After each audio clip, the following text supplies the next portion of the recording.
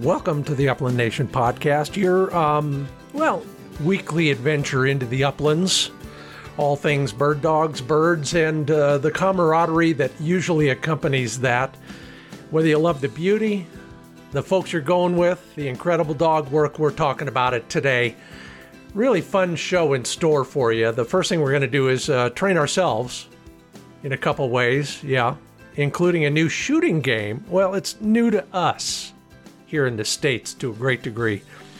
We'll also get your advice on training our dogs to be more steady on point, enforcing the whoa command.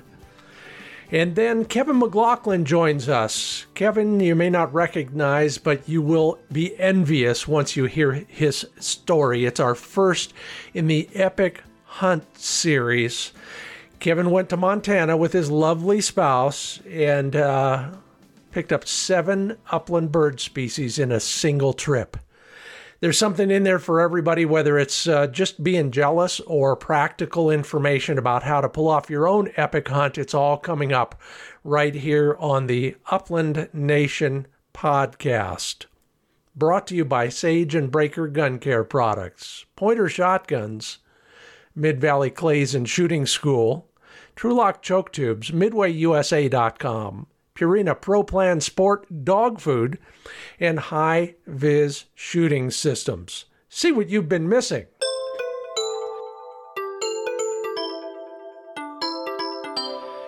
Here, the usual.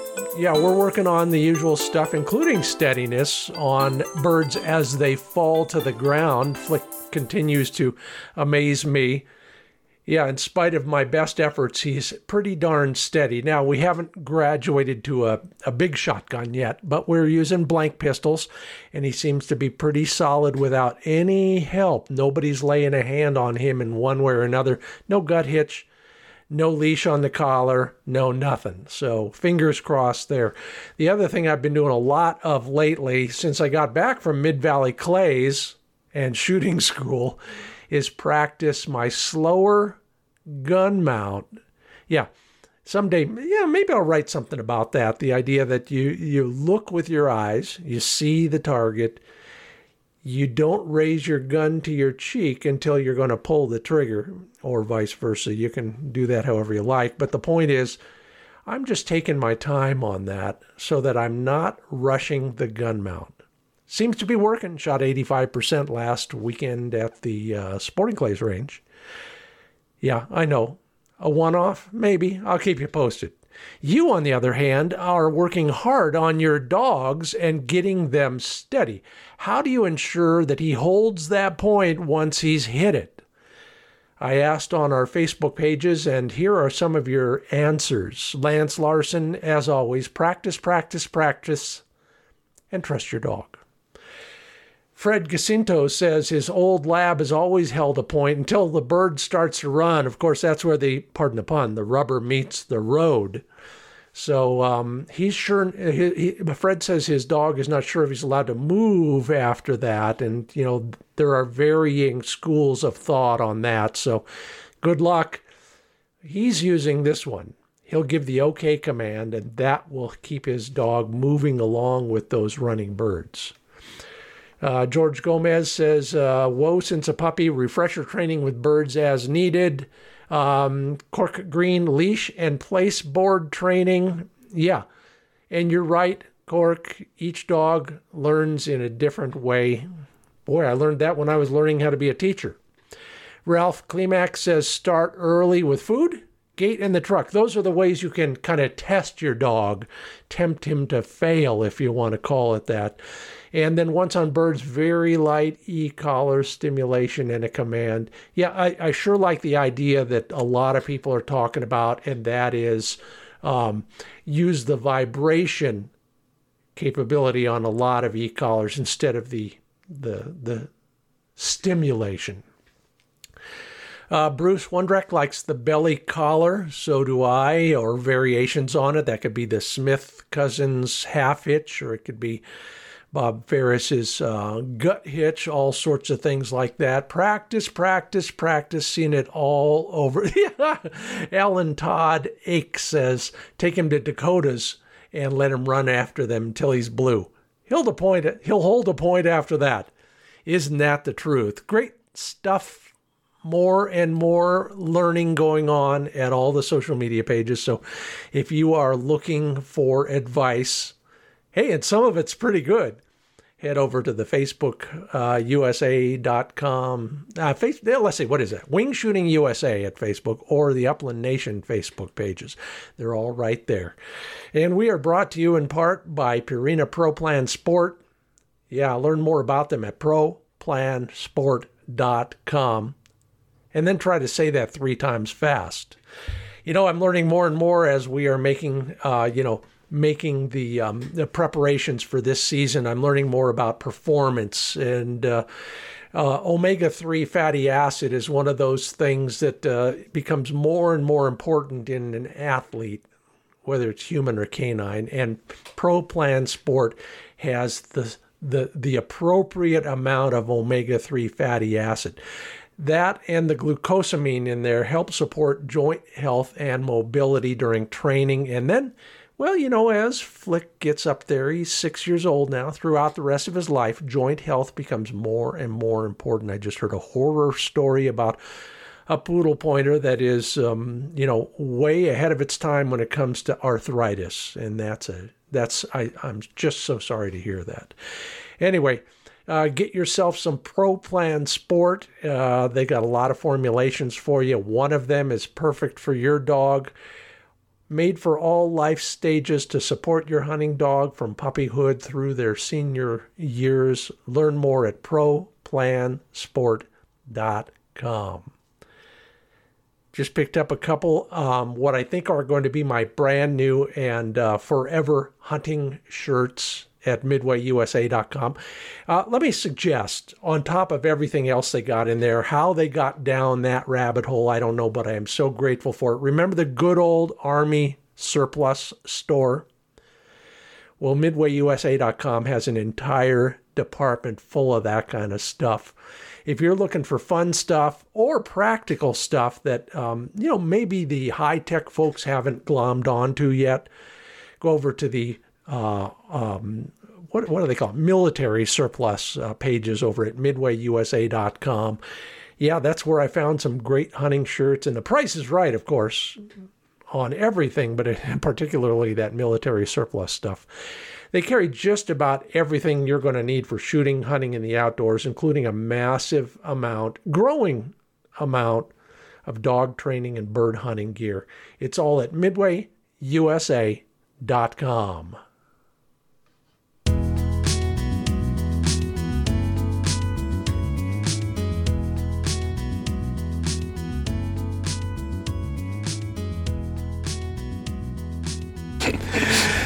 We have taken a road trip, We're at the Mid-Valley Clays and Shooting School in Jervis, Oregon. You know them from their sponsorship of the show.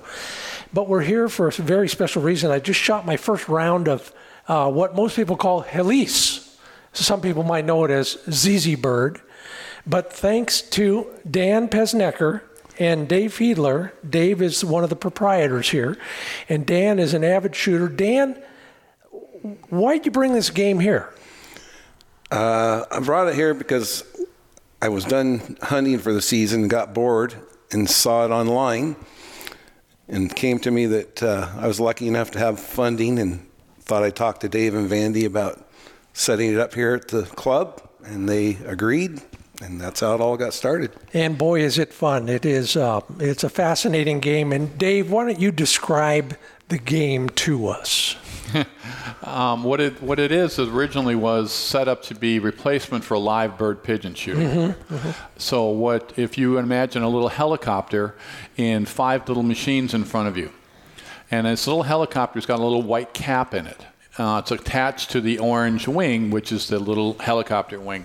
So when you call pull, one of the 5 boxes would shove the little helicopter off of the spinner, which makes it turn in a circle like a helicopter, and it shoots it out. Now, as a little helicopter, the little toy ones they have kind of go anywhere. That's the same thing that happens with these. Sometimes they go straight up and say, here I am, shoot me. Sometimes they go right along the ground. Sometimes they go hard left, hard right. It's really close to what a real bird would do. So the key is you have to hit it, and you have to break the little white guy out of the helicopter, and it has to drop within the ring. So there's a big ring, and not many of us have been to a live pigeon shoot, but there's a little fence around the area that it has to drop into. And Dan, they're sitting in the little launchers, if you will, and we tell it to get ready by pressing the button, and then all 5 of those targets start spinning, don't they? That's correct. And then at random, one of them launches. Yes. And anywhere then the fun it wants begins. to go. Yes, that's the fun part. And we saw everything from almost hitting the ground to straight up like a towering pheasant. And the other fascinating thing is they don't always just go in a nice, smooth trajectory, do they? No, they can start out level and climb at 80 degrees or 90 degrees, and they can actually strike the ground. In the rules, a ground strike, as long as the bird continues on, is a legal bird. So. Didn't have any of that, and I'd probably pull up anyway because I'll call them a trap house because I don't know what else to call them, but the launching places are really low, and if you were shooting, you might hit one of those too, although we'd rather not. Well, the manufacturer says they're made to be shot, and these have been shot, and the rules also read that if that target is hid behind the machine, it is still a legal target. So many guys will shoot no matter what. You know, in a way, that's kind of like rough grouse shooting. You know, you don't want to worry about hurting the trees. You just want to shoot the dang things. Dave, you're a pro shooter. In fact, next week I think you're going to a tournament. What is the biggest challenge of this game for somebody who really knows shotgunning? I think the inconsistency. Yeah. Is probably the biggest challenge because when you're shooting trap, you know, everything is set to where it's supposed to go. It goes left and right. The height is all done. You shoot skeet around the world. It's all exactly the same. It's the same speed. It goes the same exact spot. You shoot sporting clays. You see the target before you shoot it because then you're going to repeat the same thing. This is a very inconsistent, which makes it really fun to bet on if you would do that. And that's what makes it fun. You know, we had a small tournament a couple weeks ago, and the guy that ran 20 straight, because that's what we threw, was 20. He had everyone that we would call a gimme bird. Oh, to me, really? they went right up in the air and says, "Here I am, shoot me." Well, the guy who shot an 18 had like 2 of them that ran on the ground. That's okay. That one's gone. You're not going to, and he didn't hit him.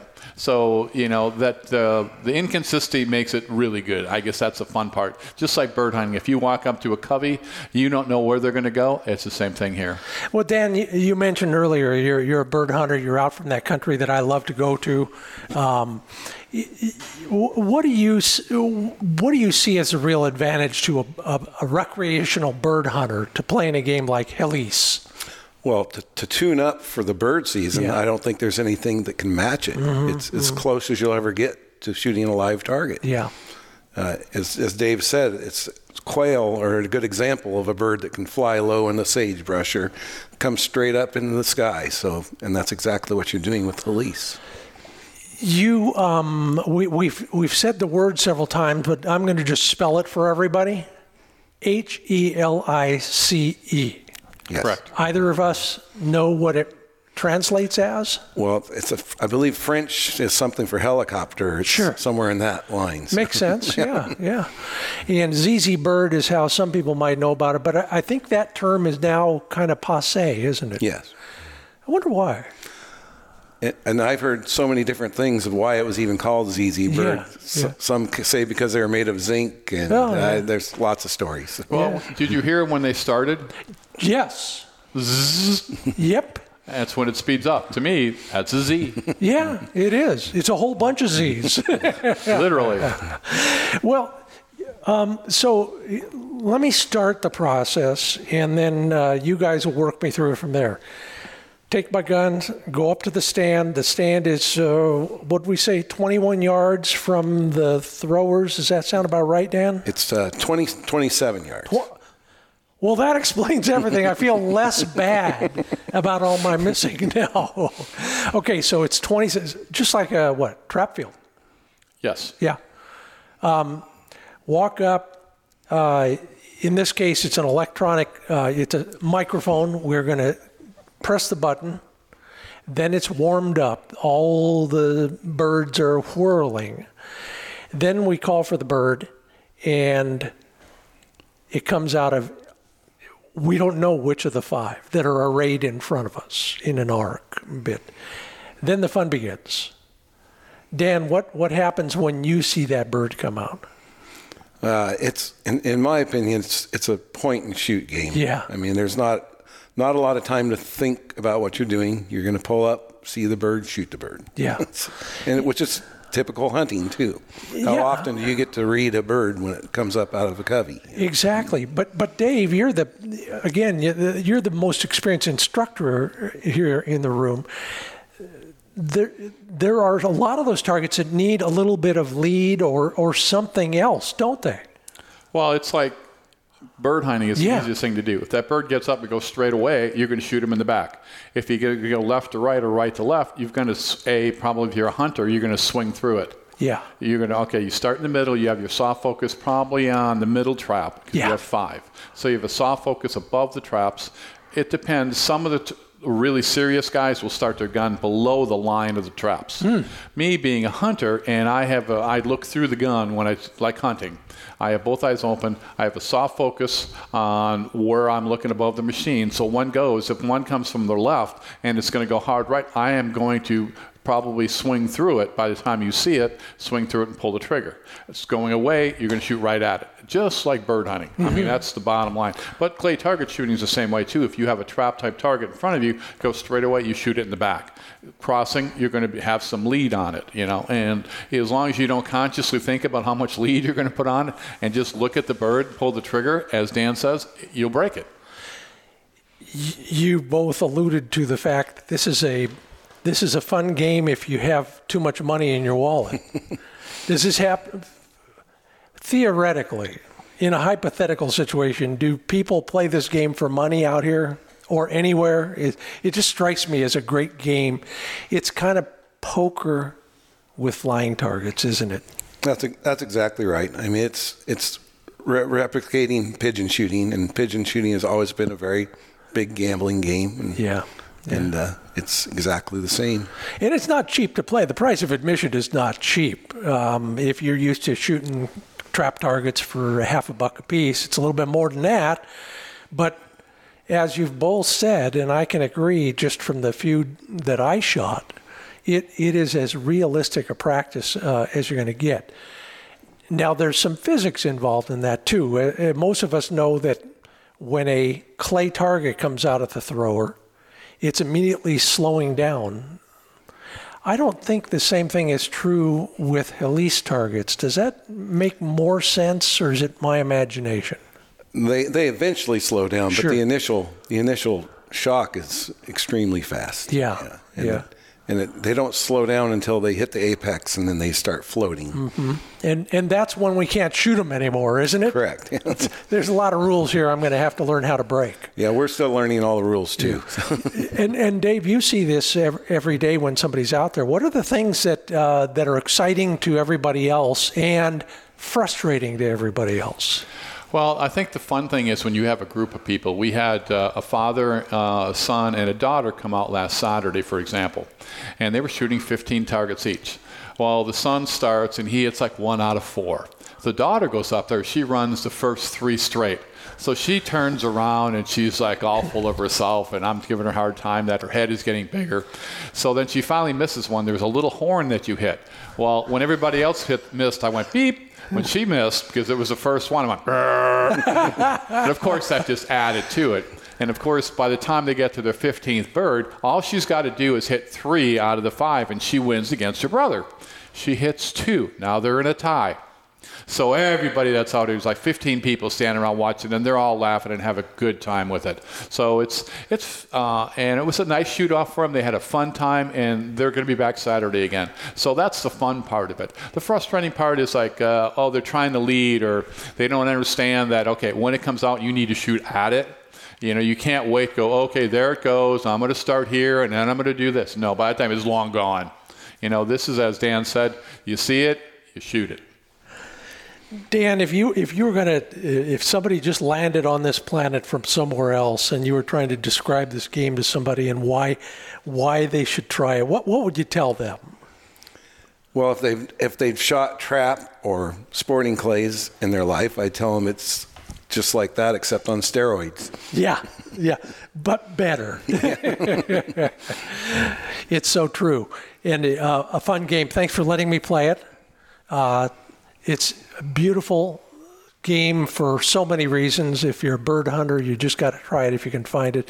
Here in Oregon, where you find it would be at Mid-Valley Clays and Shooting School. You know the address, midvalleyclays.com. Dan Pesnecker, we got you to thank for bringing it all the way over here. We're so appreciative. I can't wait to get back out there and try it again. And Dave, someday you and I will go out and you can show me all the things I'm doing wrong. Thanks for being part of the Upland Nation podcast. Thank you. Thank you. Since I went out to Mid-Valley and shot that Helise course, a lot of people call it ZZ Bird as well, so you might hear one or the other. I did shoot some video. I'll cobble something together. It won't be for for any broadcast use or anything, but you'll get an idea of what Helise is all about when you watch that. I'll put it up on the Facebook page and maybe even on the YouTube page. So get ready for that. Get ready for that first epic hunt in our series. And then in the road trip segment, I'll help you grouse hunters at least find a starting point if you're just getting there. So it's all coming right up on the Upland Nation podcast. First, we're brought to you in part by HiVizSights.com, HIVIZ sights.com. See what you've been missing. They've got, I love these. You don't need to be a gunsmith. Anybody can put one of these high-vis sights on their shotgun, magnetic or screw attached. Take your old bead off, put on a much brighter one in whatever color you need. They've got all sorts of fiber optic light pipe and tritium choices when it comes to that stuff. And they all have a use depending on your shooting style and what you're working on. So take a look at the assortment, match it up with your shotgun. Might be as simple as taking it out of the package and snapping it on to the muzzle with a magnet. It's all right there at HiVizSights.com. And PointerShotguns.com is where you start shopping. It's not too late for this season. All of their shotguns have a 7-year warranty. I challenge you to find others that do. The new side-by-sides are available in case coloring, nickel receiver, all sorts of bluing, Cerakote colors, you name it. And that goes for all the choices, from their break-open over and unders to their break-open side-by-sides to their semi-automatics. They're all available for you to peruse at PointerShotguns.com. Yeah, and side-by-sides start at a manufactured suggested retail price of just $759.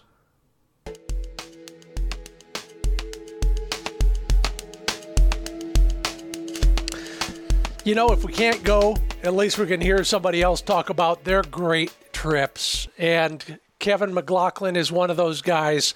When I started asking people for great stories, Kevin had one that, well, I'll let him explain it. Kevin, welcome to the Upland Nation podcast. Great to be here, Scott. Tell me a little bit about what you did and why you think it was so epic. So last summer, my wife and I decided that we wanted to go to Montana for the first time and, to go do some upland bird hunting. And it started out, we were originally just going to go for sage grouse. And the whole plan was to go find sage grouse. Everybody says they're hard to find. There's not as many of them anymore. Don't know when they're going to close the season, if they ever do. They keep saying they might. So we kind of wanted to go try to get that off the bucket list, And so we just kind of made a plan on a whim, and I had some time off coming, and we kind of put it together to where we had a rough idea where we were going. And I had contacted some people up there about bird hunting up there and gotten some pointers. Okay, this is areas that have been somewhat decent in the past, and this is where you might find something. Just give us a rough idea where to look.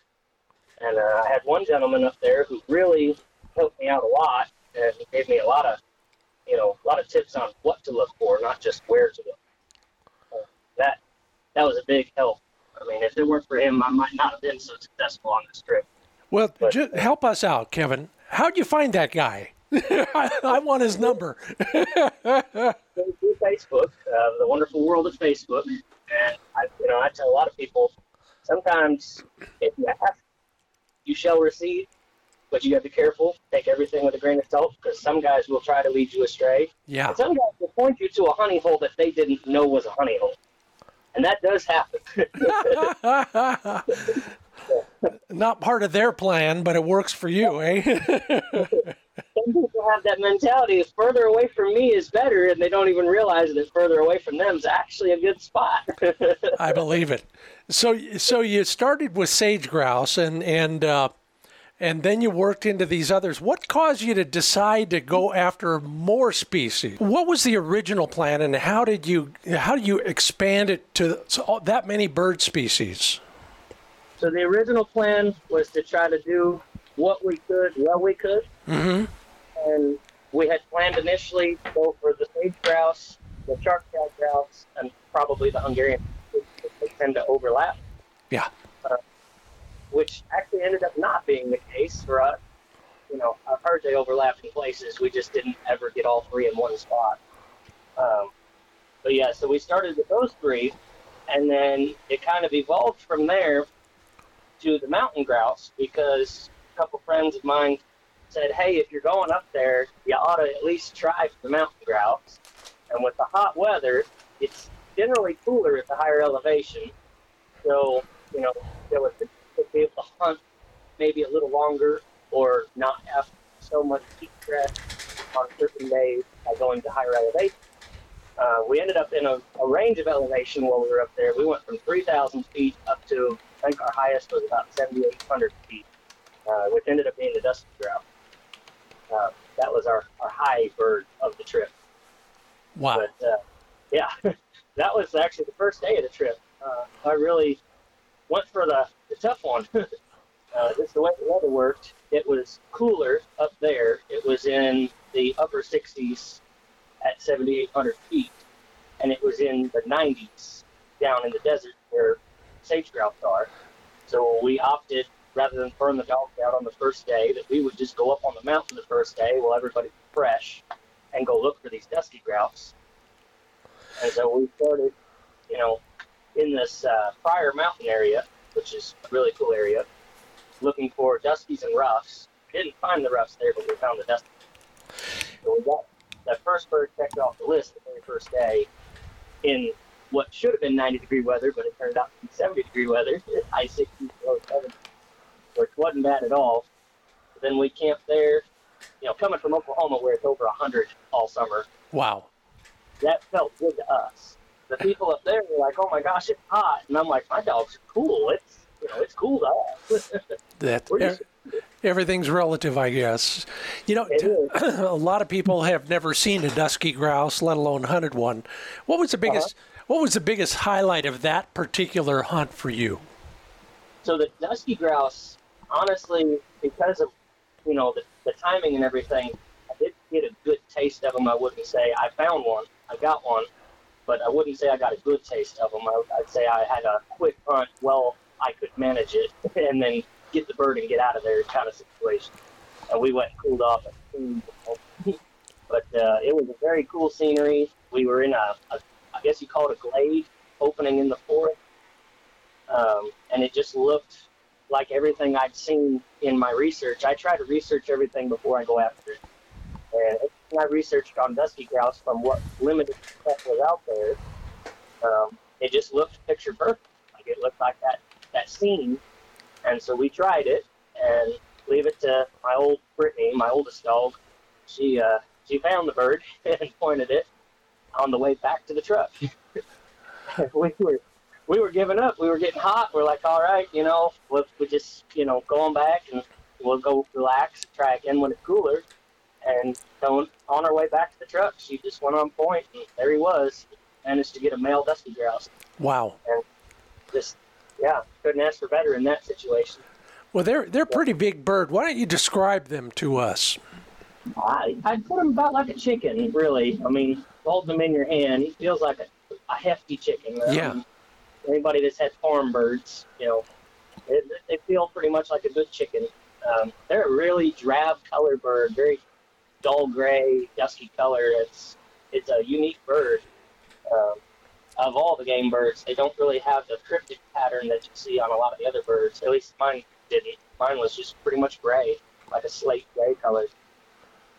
So, yeah, he was a pretty cool bird. He held for point well. He flushed very close. I had to keep joking because everybody told me they flushed close. So I was prepared for that. Nice. I need all the help I can get. I would have liked that too.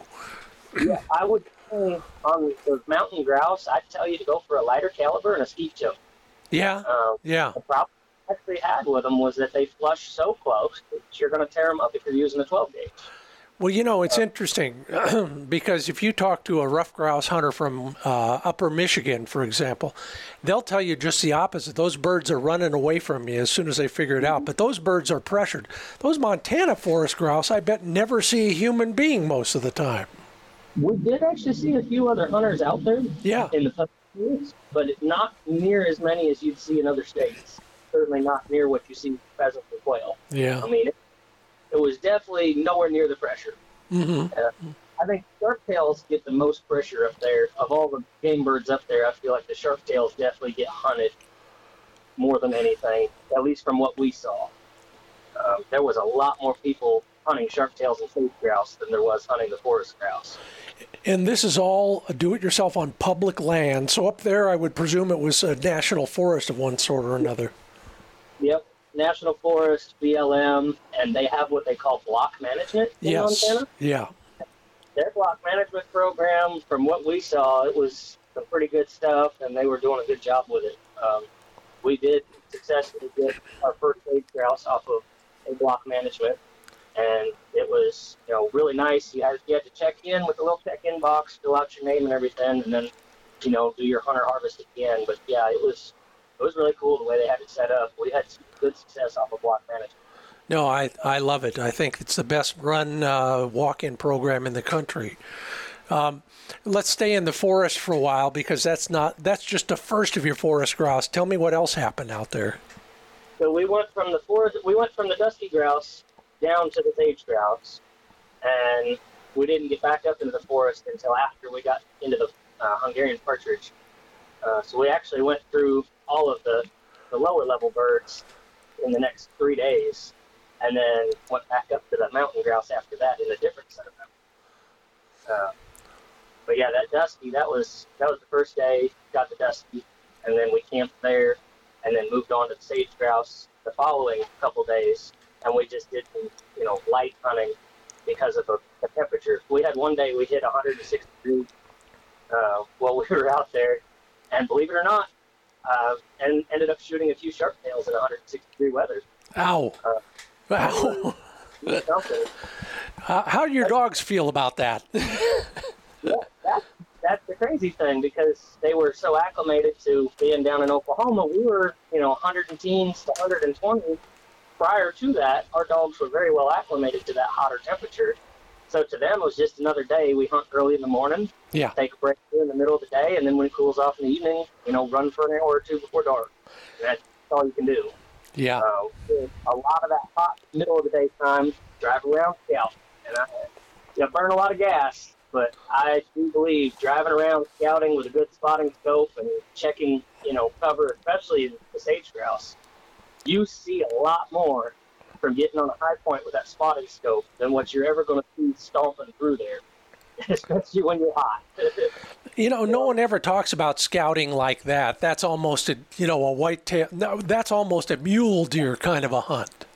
It is, and that was a thing that I learned from somebody that I had watched on YouTube, of all places. A gentleman, Eric Forrester. I don't know if you've watched his YouTube. Yeah. I watched his channel, and that's what he was doing for sage grouse. And seeing him do it gave me the idea, so I brought it with me, and sure enough, that really worked. That really helped. I had one spot in particular. I was told that sage grouse don't like cropland, and I'm going to tell you right now that's a lie. Yeah. We saw more than 100 sage grouse in one single wheat field at one time, just by sitting on a hill with a spotting scope. It was absolutely incredible to watch them come walking out of the sage just like turkeys. They go out in the wheat field and they start bugging. They're eating the grasshoppers. They're out there bugging in the wheat stubble, and they're so big you can't miss them. I mean, hold it. Have you seen me shoot? No, I'm not talking about shooting. I'm talking about seeing them with the spotting scope. I'm talking. That wheat stubble was only about 4 to 5 inches high. Sure. It's got really tall. Them sage grouse are standing out there. It's like a flock of turkeys out there. It's incredible to watch. And now, if you get out of the truck, that's a different story. You're not getting close to them out there, but it gives you an idea where to look. Then, when they go back into the sagebrush, you can get after them with the dogs when you have some cover to sneak up on them. So tell me about that, because I'm intrigued. This is the kind of hunting that we do for chuckers out here in the West. So you're in your truck. You found a bunch of birds. They're leaving that wheat field. What do you do then? So quietly get out and take one single dog that works pretty tight. If you know where the birds are, you don't need a big running bird. Yeah. Big running bird. So we kind of sneak along the edge using the sagebrush, get close to where they went in, and wait for a dog to, get on point up ahead of you. I like a good close working Brittany that does, a pretty good job covering the ground instead of just blowing through it. That's been, for me, with pheasants. I'm a pheasant hunter at heart. Like, that's my main bird. And the close working Brittany just cover the ground more effectively, I think, especially in conditions where it's not optimal. Thick cover, low scenting conditions, stuff where it's just not optimal. A tighter working dog for me tends to produce more success. There's a lot of times you'll walk past a bird, you didn't even know it was there.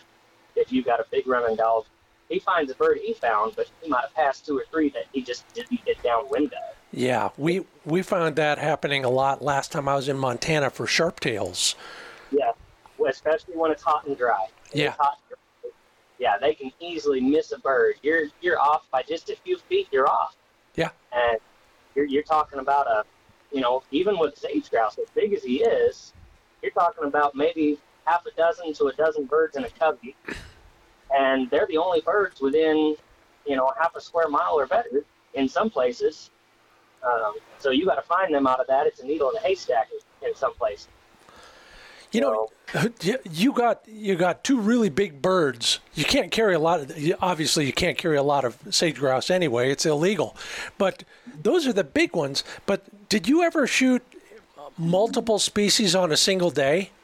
Yes. Yeah. So actually in that one field I'm talking about where we had over 100 sage grouse out there in that field feeding, all around the edge of that field were sharptails.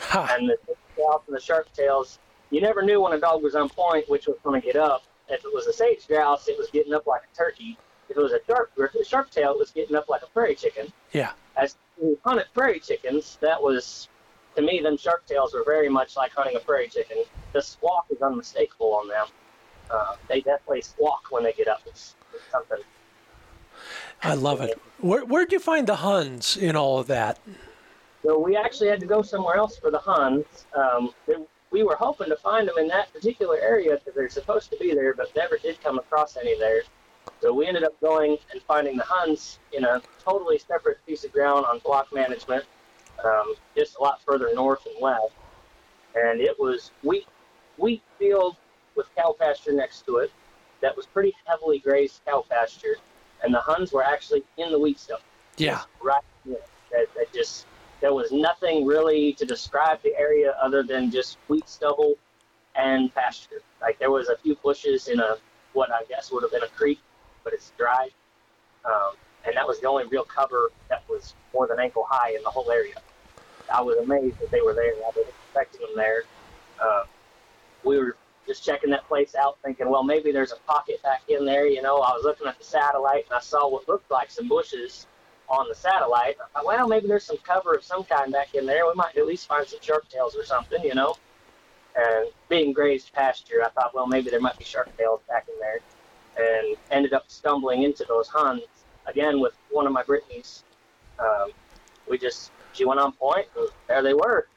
And that first covey of Huns was about 50 birds. A big covey of them.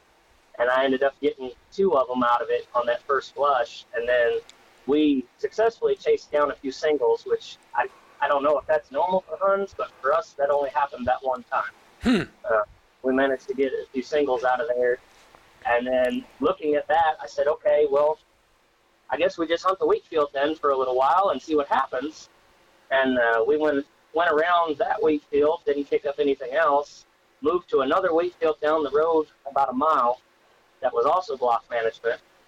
Went in there, and literally I walked through. They had this little gate where the sign-in box was. Sure. I walked through the gate, and I went to load my gun, and the dog was going to my left, and to my right was this little hill kind of out about 100 and some odd yards out away from me. Just a little knoll. It was probably 20 feet high, maybe. Not much.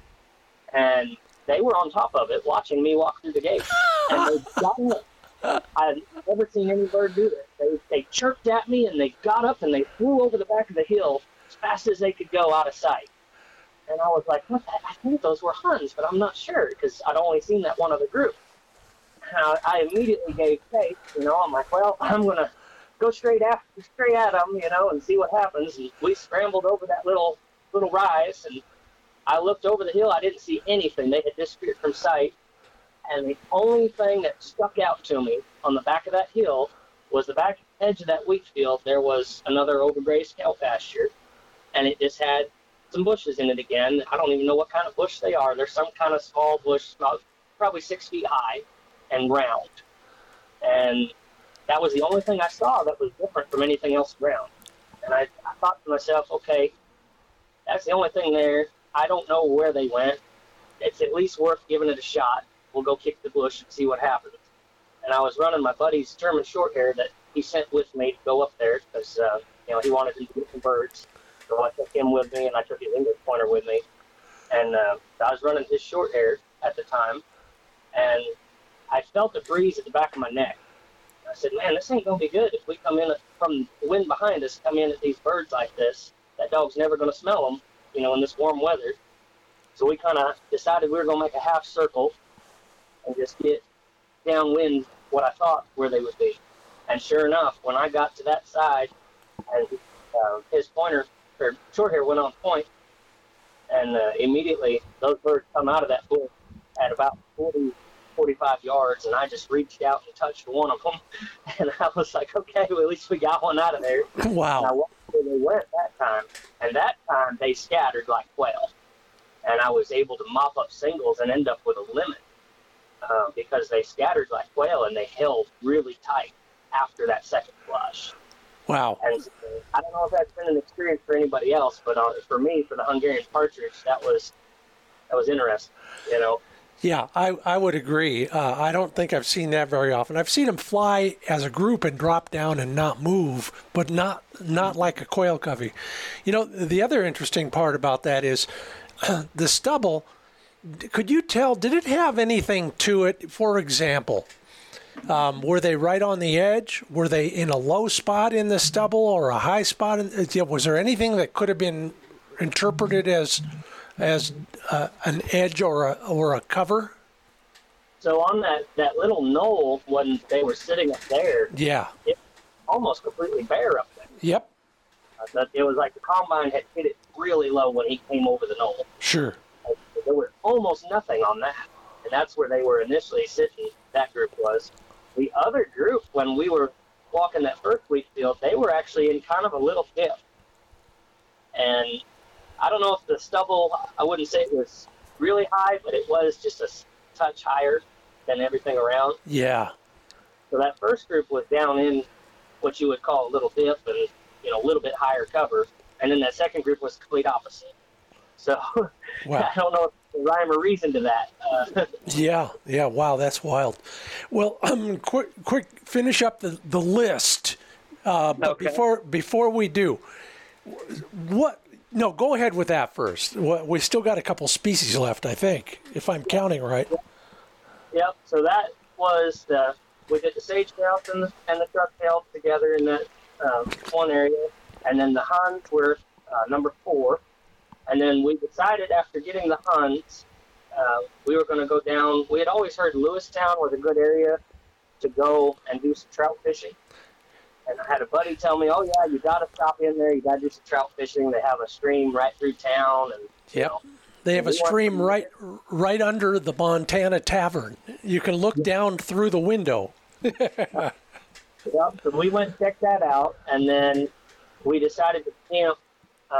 There was a small group of mountains just right outside of Lewistown there that had some public land on them. And we decided to camp out there because this whole trip we were just camping out. We weren't going to hotels or anything. So we went to go camp, and when we woke up in the morning, we had just a breathtaking morning. There was fog in the valley, gorgeous. Should have been, you know, one of those picturesque scenes, you know. And I just happened to look across and see what looked like a group of aspens. And I'm familiar with them from pictures and everything, but you know, it's not a tree species that we have in Oklahoma. But I remember rough grouse love aspens. I'd always heard that. I've always been told that. You know, that was where rough grouse like to be. And this patch was the only patch I could see in the whole area. And it just happened to be on this piece of public land that we were camping on. And I said, you know what, before we take off, I'm going to go check that.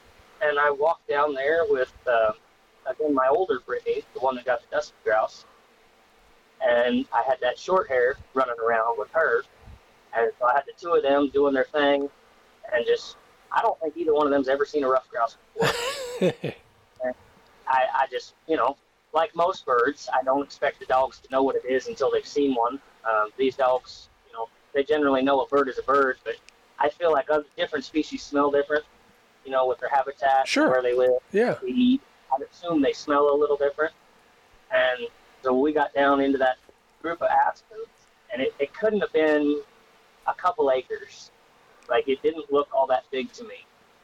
And it was surrounded by pines. And there was like a little glade, and then the aspens and some pines, just, you know, picture perfect scenery. And we walked in there, and the old dog went up into the middle of those aspens and went on point. And I walked to her, and at my feet up came a male rough grouse, a gray face. And I knocked him down. I think I hit him with just one pellet, I swear. I knocked him down, and he went straight into the bushes. And, you know, just like you hate to see it happen, but he just went right in there. And I was like, oh, he's not dead. He is definitely going to run. And she goes diving in there and tries to get him. And I guess he tucked himself up under some briars and ended up pulling his tail completely off him. Yep. Ruined the bird. Pull all the tail feathers and everything. He looked rough when I got him out of there. I was like, okay, well, I guess we call him a rough grouse now. So that one was not savable on the tail, but meat's still good, thankfully. And that was our rough grouse. That was number 5.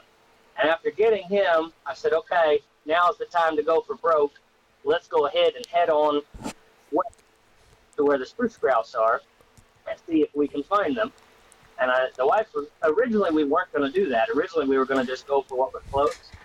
But after getting that rough grouse, we decided, yeah, let's go for quality. Let's go for the 7 and 7.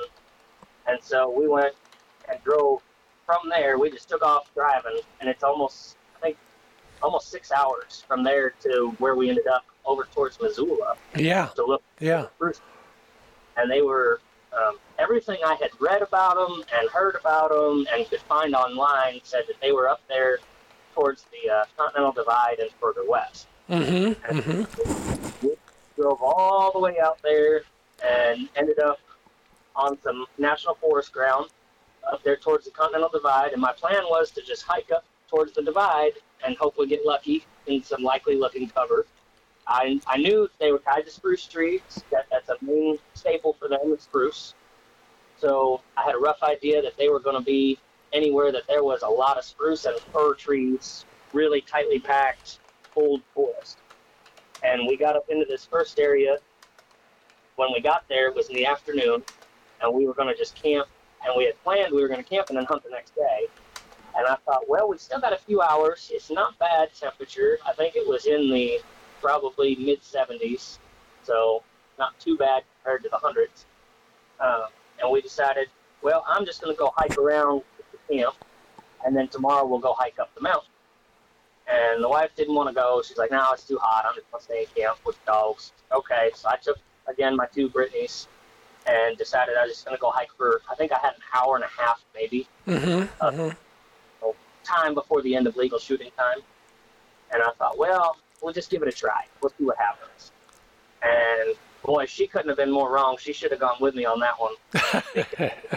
I got in, and the first birds I ran into, the dogs, I guess the bird saw the dog, or the dog bumped into the bird. I don't know which. The first birds I ran into, they flew through them, and the birds took off.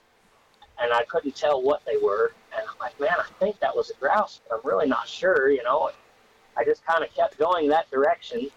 And sure enough, we went about 300 or 400 yards up through the spruce stuff, and it was getting really thick, and I was having heck getting through it. Like, I'm climbing over down trees, and it looked like good grizzly bear country. I'll say that. Oh, great. Bear, I mean, it was some thick stuff. There's a lot of deadfalls, a lot of down trees, a lot of just thick cover. And there was this moss on the ground. The whole forest floor felt soft everywhere you step. It was really quiet. I don't think I was making very much noise at all. And sure enough, a couple hundred yards, 300 yards, something like that, further along, the dog goes on point.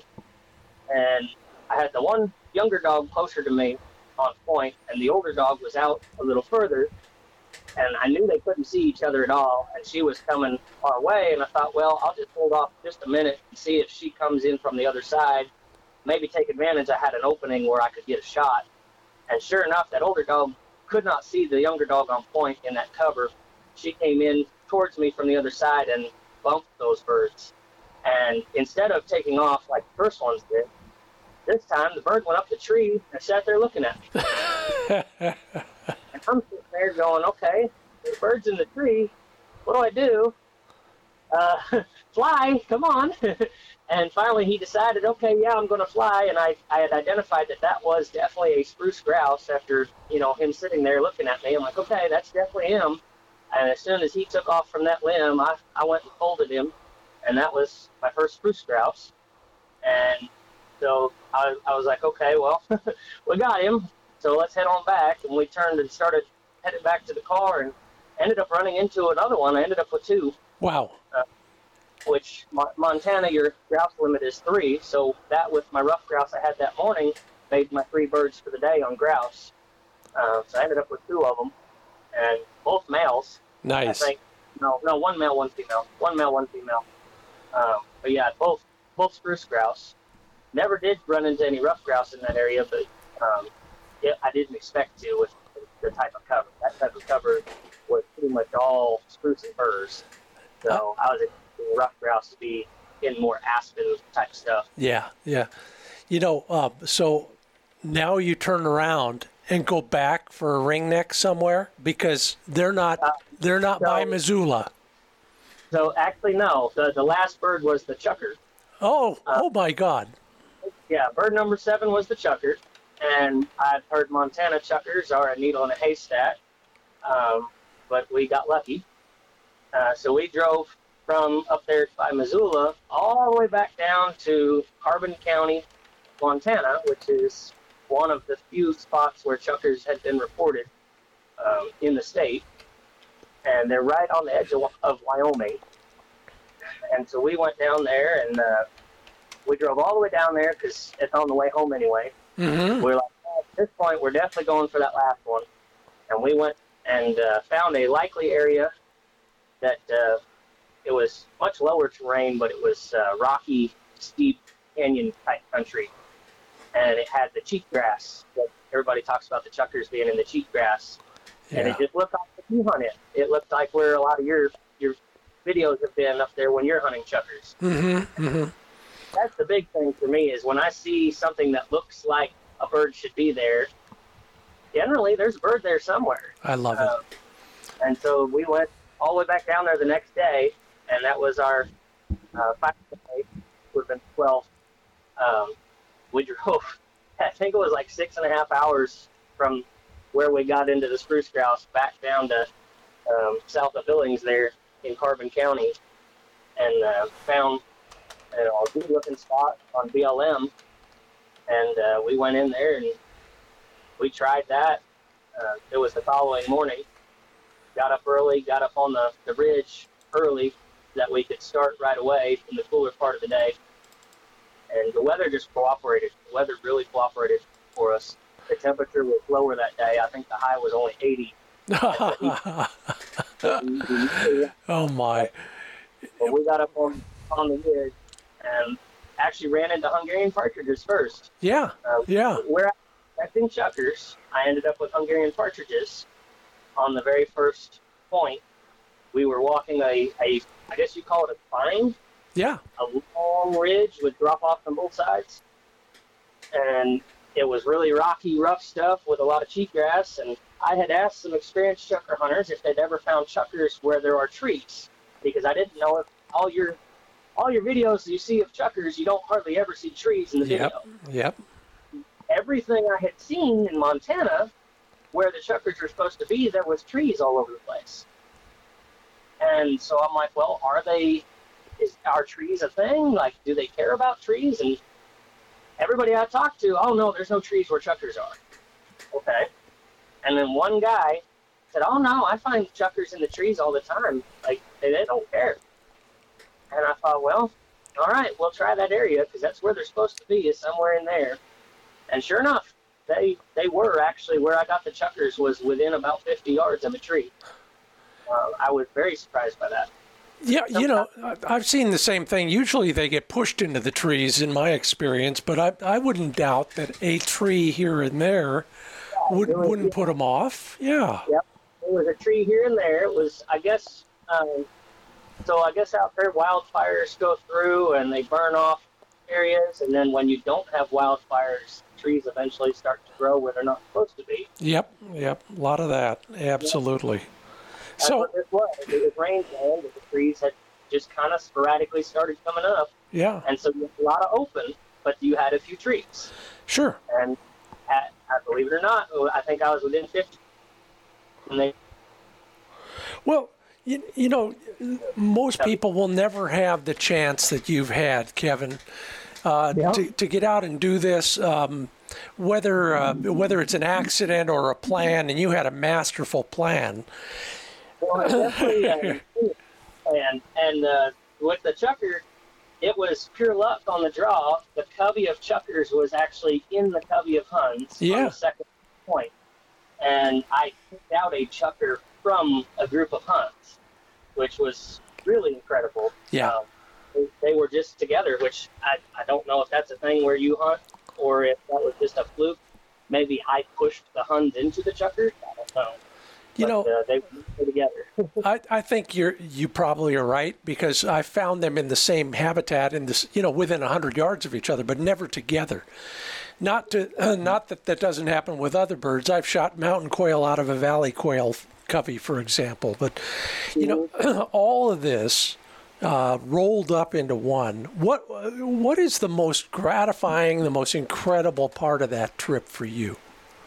Definitely the chukar. Yeah. That final got the bird. Chukars were the holy grail, I guess, up in that area. Mm-hmm. And that was the bird that capped it off. And I took one and done. Like, that was the bird to finish the trip. And then we went trout fishing after that. You catch anything? Yeah, actually we did. We did really well. Oh, yeah, down by Billings, I bet, if that's where you stayed. Yeah. And then, we went up towards Billings and fished that Yellowstone area there. Yeah. And that was our take a break at the end of the trip before heading back to, normal life. How'd your dogs cope with all this? What did you do to manage your dog power during the trip, and how'd they recover? So we had a total of 6 dogs with us combined between, I personally had 2 Brittany's, an English pointer puppy, and then an old Catahoula mix that is just there for moral support. Believe it or not, he does point a bird and he will fetch, but he is a pig dog. He's not a bird dog. Yep. So he's a whole different story, but he will actually do the job if you ask him to. But my buddy sent his German short hair and his English pointer with us for extra dog power. Mm-hmm. And to get bird experience, because he wasn't getting to hunt. It's 100 and some degrees in Oklahoma. So he's like, well, yeah, if you get them into birds, I mean, that'd be great. So we've took them with us. So we had a total of 6 dogs with us, and we just kept every dog limited to a couple hours maximum at a time. Yeah. And we didn't run the same dog every day. Yeah. I had a rotation where when I put a dog on the ground, it's your turn. Then tomorrow or, the next day it'll be your turn again. So nobody got burned out. The younger dogs, of course, got more time on the ground, but the older dogs tended to have more time in the peak area. Yeah. So I didn't want to burn out the old dogs where I didn't think there was birds. Mm-hmm. Mm-hmm. And I know that sounds crazy to say that, but sometimes you got to hunt places you don't think there's a bird, because sometimes there is actually a bird there. You just don't know what you're looking at. All of that, or you got to walk through it. A lot of that block management stuff that I've experienced, the good stuff is a mile past the sign-in kiosk. Yeah. And so you got to earn those birds, absolutely. And that's where you definitely want a younger dog for that, because you are going so far to get in there. Tell me about your research.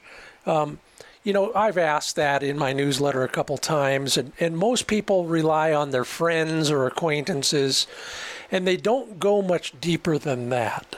But you mentioned Facebook contact. You mentioned a mobile mapping app. What else are you doing in that world? I know you mentioned to me in your message serious internet scouting. What?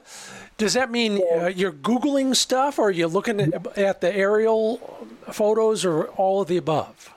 So bird watching pages are your best friend. You're going to think it's crazy, but the people who are taking photos of birds and posting photos of birds always pin where they are. And so if you Google, like, the spruce grouse or the sage grouse or the Hungarian partridge or the chucker partridge in a certain state, generally there are some bird watchers somewhere bragging about where they took a picture of this bird. And then you just look at where it's at on the map and go, okay, so relatively close to that area, that population exists. If there's enough for a bird watcher to get a picture, there's a lot in the area. Yeah, and there will be more with a guy with a dog than a guy with a camera. Exactly. Absolutely. That is golden, Kevin. And the spruce grouse, that was the key for the spruce grouse. Because everybody I talked to about the spruce grouse was telling me, you got to go to Canada for those. And they were the one, even the guy up there in Montana that has hunted up there most of his life was telling me that he hadn't got a spruce grouse yet. And so when I found a spruce grouse, I told him where to go, because he gave me so much help. I was like, man, you got to make a trip over here, because they're over here. Well, that's a good way to end this conversation. We could go on all day. In fact, if it was a little later in the day, I'd buy you a beer and we'd carry on. But that stuff and that lesson you just gave us 2 in a row. In fact, look to the birding websites, and then also pay it forward or pay it backwards or pay it back forward again after you got paid backwards to somebody who's been helping you. I love that, and I'm glad it worked for you, and you've just passed it on yet again for some others. Kevin McLaughlin, what an incredible trip. I'm so glad you could share it with us. I know you're on the road. Drive careful. It's not like you need to worry about putting the miles in. You've done that for a while, but appreciate your sharing your insights and that incredible trip with us here on the Upland Nation podcast. Yeah, absolutely. Oh boy, so much going on, and I cannot wait to share with you some of these starting points for our first grouse hunt. If you're thinking about becoming a grouse hunter, anywhere up and down grouse country, I might have a suggestion or two for you for a starting point. Coming up right after this from sageandbreaker.com. Now is the time to start stocking up on all the things you're going to need for this season. They got a great new bore cleaning solvent if you shoot a lot or at you're shooting clay targets, for example, and it's done a great job on my guns in the last few weeks. Yeah, I'm working hard at that. The range bag is back in stock. That's an heirloom quality product. You will be handing it down after you use the heck out of it yourself. And of course, the CLP for cleaning, lubricating, and protecting. And for those high friction areas, don't forget their new firearms grease. After the last Halise round, I cleaned and lubed both of the guns I was using. And boy, oh boy, simple, easy, and non-toxic. Love it. Learn more at sageandbreaker.com. And one of the things I lubed with that firearms grease were my choke tubes. Mine are from TrulockChokes.com, TRULOCK, TrulockChokes.com. No matter what you're shooting or what kind of bird you're shooting at, I was using my 28 a lot at the range, and I hadn't taken the choke tubes out for a while. In fact, my hunting choke tubes were in there, so I swapped those out for two skeet chokes at the Clays range last weekend, and I think it helped a little. I don't take any long shots, but no matter what your goals, no matter what your species or your clay target game, they've got a choke tube for you at TrulockChokes.com.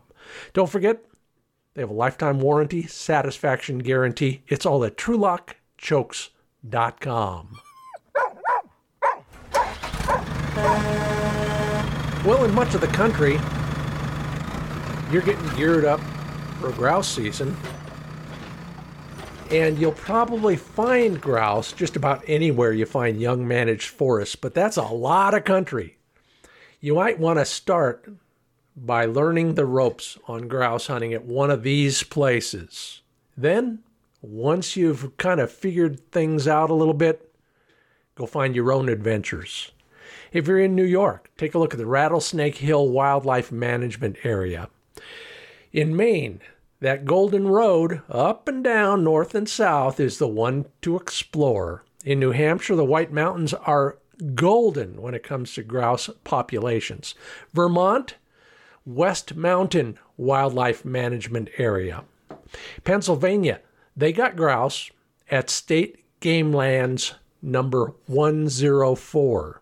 Connecticut, Collar, that's Kollar Wildlife Management Area.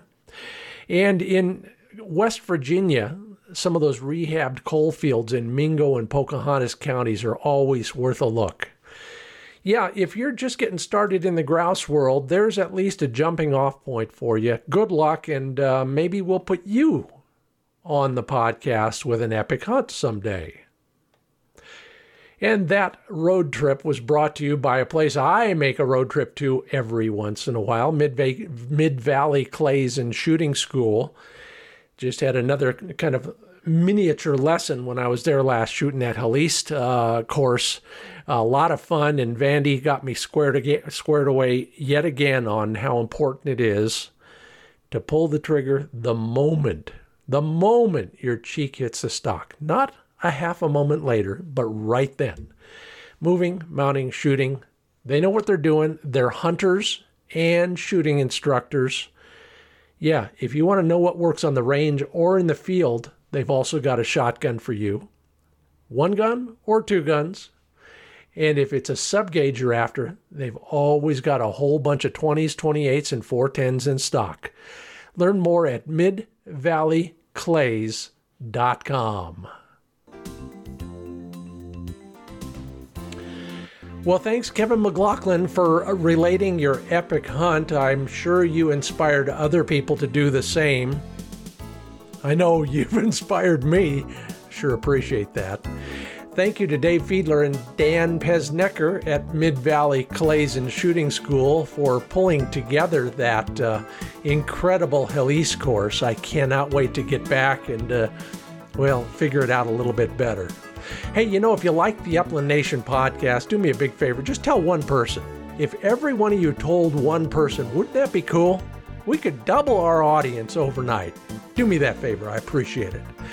Yeah, we're made possible by Sage and Breaker Gun Care products, Pointer Shotguns, Purina Pro Plan Sport Dog Food, Mid-Valley Clays, and Trulock Chokes.